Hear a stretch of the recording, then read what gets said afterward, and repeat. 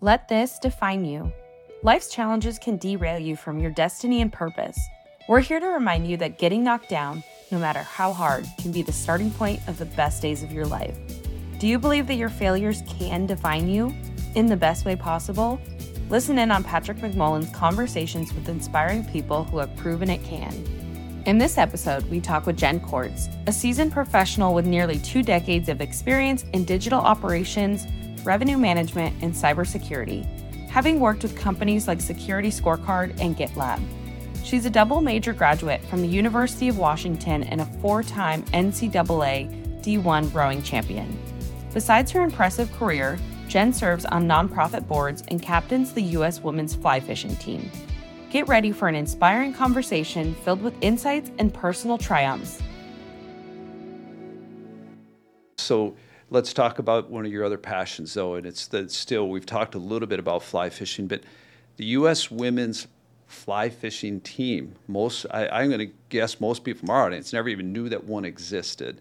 Talk a little bit about it. And you're the captain of the team. It's not like you just participate. You're the leader. You're an advocate that's globally known. And your leadership skills, I mean, when you look at this, have to apply to things you do in real life as well. So talk about your leadership, talk about your advocacy for the sport, women as a whole in the sport.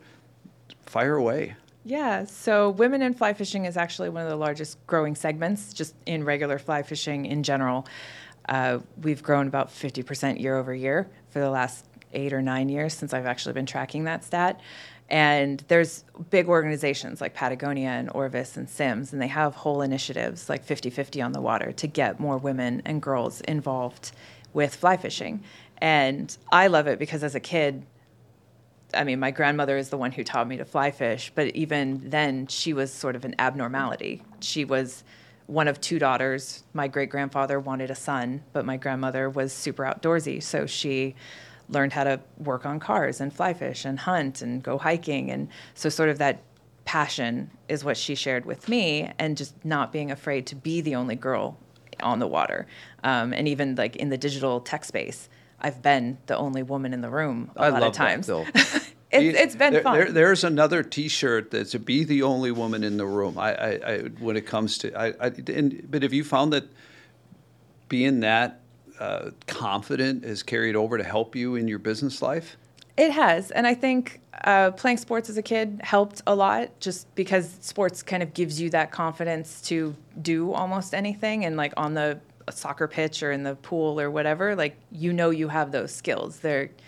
Nobody can deny that you know what you're doing. And so taking that and translating it into the work world and the professional space is something that I've worked really hard to do for a really long time. Early in my career, I suffered from imposter syndrome. Like, I really don't belong to be here. Like, yes, I have my degrees. Yes, I have experience, but the other people in the room may be more experienced than me, or they're looking at me because I am the only woman in this room. Does she really belong here, or is she the token person because we need a woman in this room? But just knowing knowing the skills that I bring to the table has really helped get over that imposter syndrome. And I still suffer from it in some situations, but just going back to, I know my stuff. I know computers, I know technology, I've done really cool things in my past, and I've helped people with their solutions, with their problems. And so relying on that past history of success, and willing to fail and ask those questions of, did we get it right? Did we miss the mark? Has really helped as well, that I'm not afraid to fail. And like we talked about earlier, failing faster is if I get that feedback and ask those questions early and often, I'm able to self-correct and get us back on target and get us to where we actually need to be going. But then with fly fishing, so circling back to your actual question, the adult team has existed for the last 20 years or so, but we actually are wanting to be recognized as an Olympic sport. And so as part of the Olympics, you actually have to have a designated men's and women's team. And so about 3 years ago, we broke off from the men's team. So there's still, we call it still the adult team, but it's an organization of men that go every year to fish. So there's the men's team, there's the women's team, there's a masters team, which is 55 plus, and then we have a youth team. And on the youth team, it's actually really cool this year. There are 2 girls that joined the team. So that's awesome. Very excited for that as well. But because we wanted to separate and be part of the Olympics, we organized and we had tryouts and we hosted clinics in 4 different places in the United States, and women came out to it. We had about 30 different people in total come to all the clinics. And then we held our first nationals in Colorado 2 years ago, which then chose the national team. And competitive fly fishing, just quick explanation of how it works. Cool. I have to interject just for a second, because at first I'm thinking back to my time on the river with you, and people joke about, say, it's like shooting fish in a barrel. It kind of is, but instead so go through that, talk about it. It's fascinating. Yeah. So competitive fly fishing, you can think of it kind of like gymnastics, and I know your daughters were gymnasts, and so you totally get that analogy. So there's all the different stations. There's bars, there's the mat, there's the vault.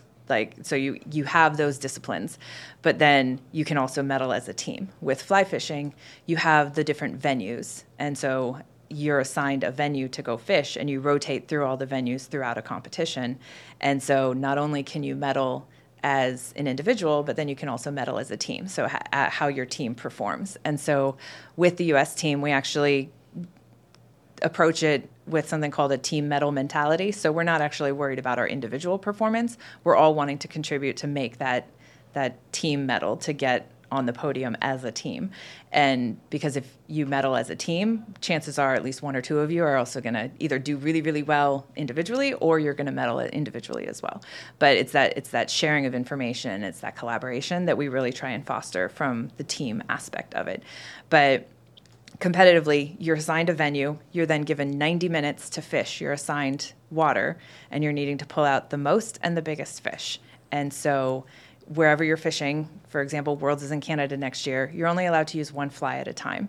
And so you have to figure out, what are they eating, where are they eating, depth, all of that quickly, because then you need to fish and get those fish out of that water quickly. And you net them, and then you take them back to a person called your controller who's watching you fish. They measure them, they record them, and then you go back to fishing. And so it's time management, it's understanding the water, it's problem solving very quickly, being efficient with your knots and your equipment. And so it's a lot of fun, and it just kind of puts you in a pressure cooker almost of, okay. And if you lose a fish, or you break your knot, or your line gets all tangled, you can't freak out. I mean, you can freak out for a second, but you got to get your head right back in there. Otherwise, you just blew your entire session, and there's no makeups. So, well, just as everybody knows, when they're doing this isn't where you go out and bring a 6-pack of beer and drink with. This is hardcore, and having been there with you and your expertise, it's precision, and it seems that that's applied to your life as well. You execute, and that's what you do. You set the plan and make it happen. Yeah, professionally and personally, like fly fishing, and then with technology, you have to plan and you think ahead, and like you have to have plan A, plan B, plan C, and iterate. If something's not working, change it. Ask the question, like, okay, what is happening? What has changed? Like if the fish were biting 5 minutes ago and now they're not, did the weather change? Did the clouds roll in? Are there bugs now flying? Like, what changed? What am I needing to pay attention to? And so it's really being physically present at all times and constantly kind of checking in with yourself to make sure that what you're doing still makes sense. I mean, I think it was Einstein who said, if you do the same thing 1,000 times expecting a different result, it's insanity. And so it's one of those things that you got to constantly check in with.